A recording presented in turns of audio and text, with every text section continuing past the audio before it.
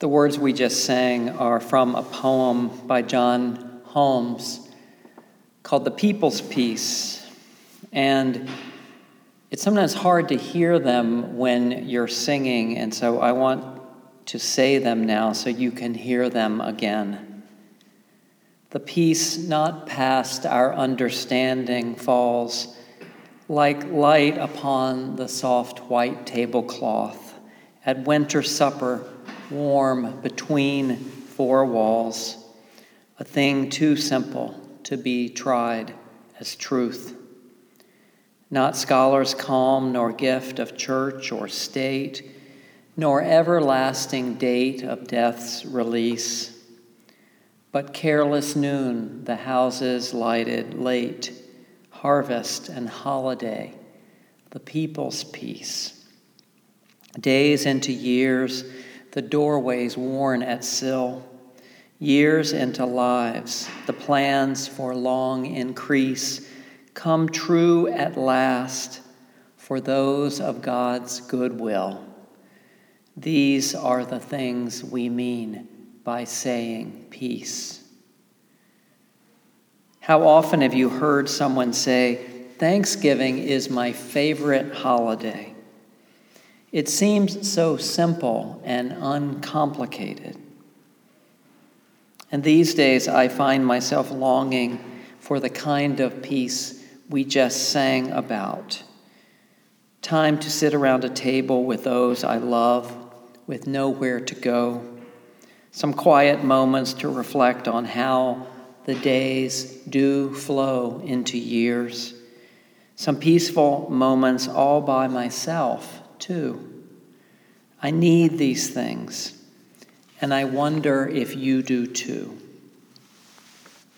And still, I do love Christmas and Advent, these celebrations of waiting and watching, of light shining in the darkness and God with us, Emmanuel.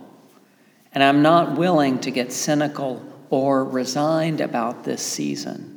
I want to be open to it and filled with the peace it promises. And don't you too? So today I'm thinking about the simple kind of peace that we find when we come down to earth. The kind of peace we can find close to home, in quiet moments and in well-worn patterns that are so familiar we might miss them if we don't stop and notice.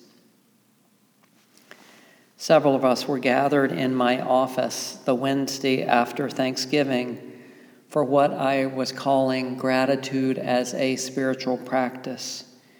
Lynn LaFurla was there, and I am so grateful that she was, that we had that time together. I talked a bit about my practice of sitting in silence each morning after I wake, and one of you talked about your practice of making coffee and sitting alone with that first cup, and how that simple act helps shape your day for the better. Think about your daily routine. Are there things you do that are so simple and commonplace that they could be easy to miss in the hustle and bustle of daily life?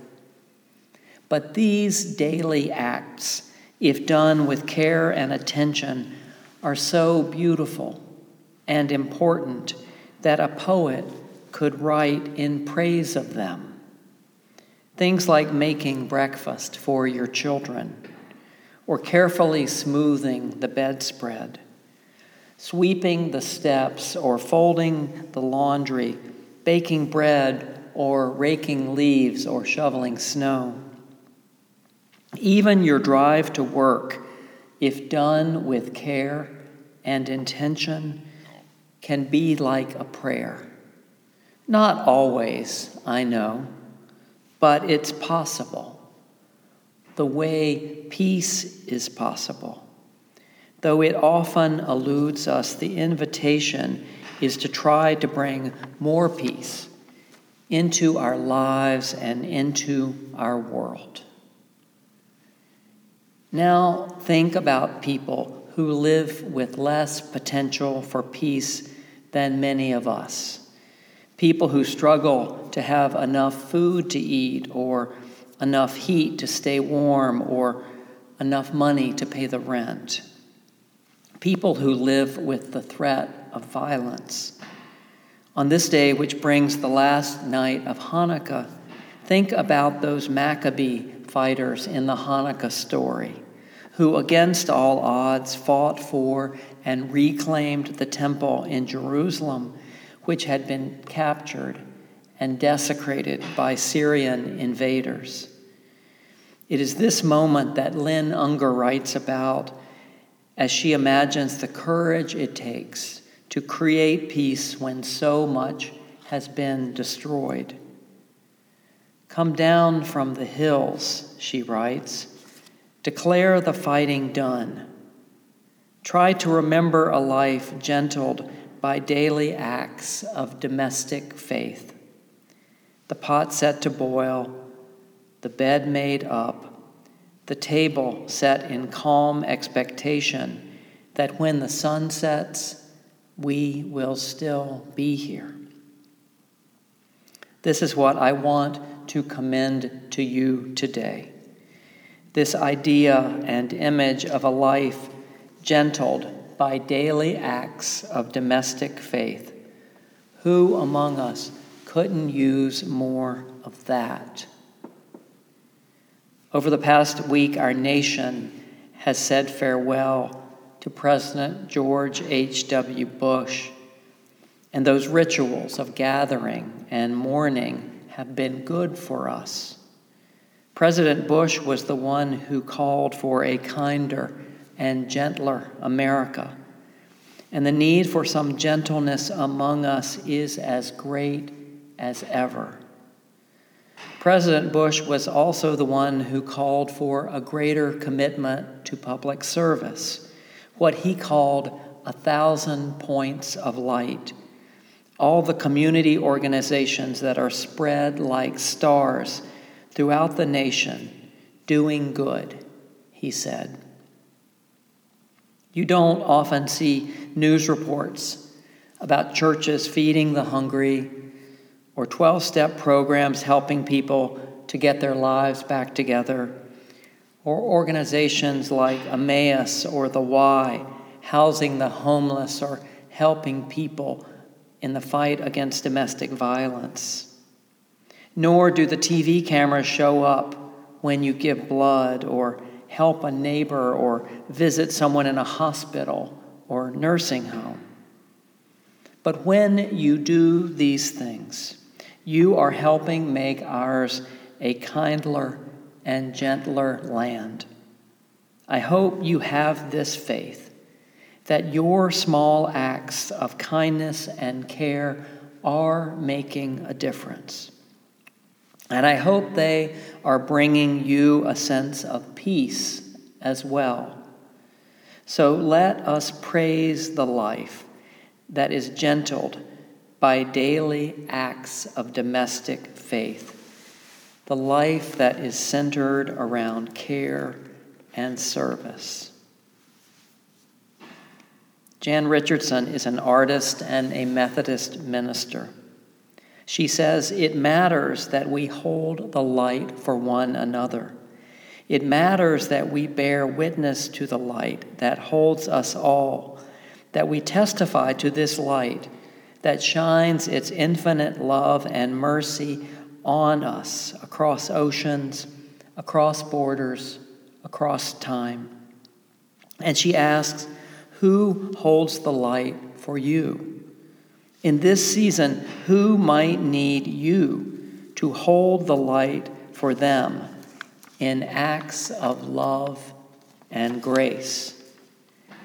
Hear again Jan Richardson's prayer, and please hear it as written to you in these darkening days when dusk comes early, in these days when some of us are mourning losses and trying to hold on to hope, when people are, as always, living with brokenness and disappointment. And still, the call remains to keep your heart open and expectant for what is unfolding in our midst. Blessed are you who bear the light in unbearable times, who testify to its endurance amid the unendurable, who bear witness to its persistence when everything seems in shadow and grief.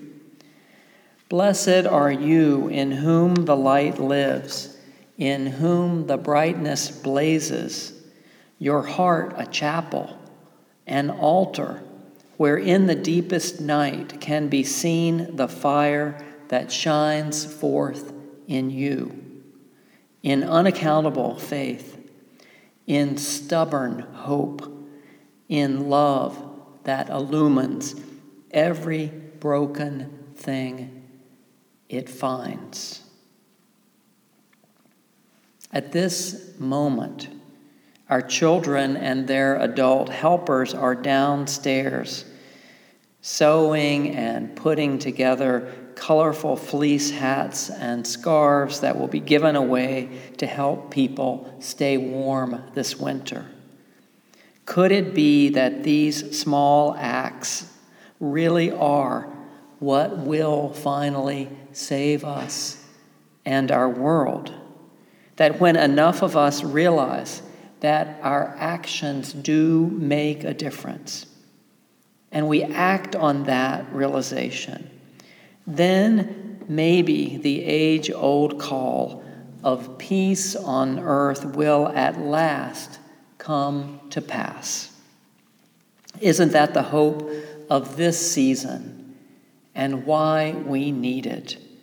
To be reminded that peace is possible and that we are each here to do our part.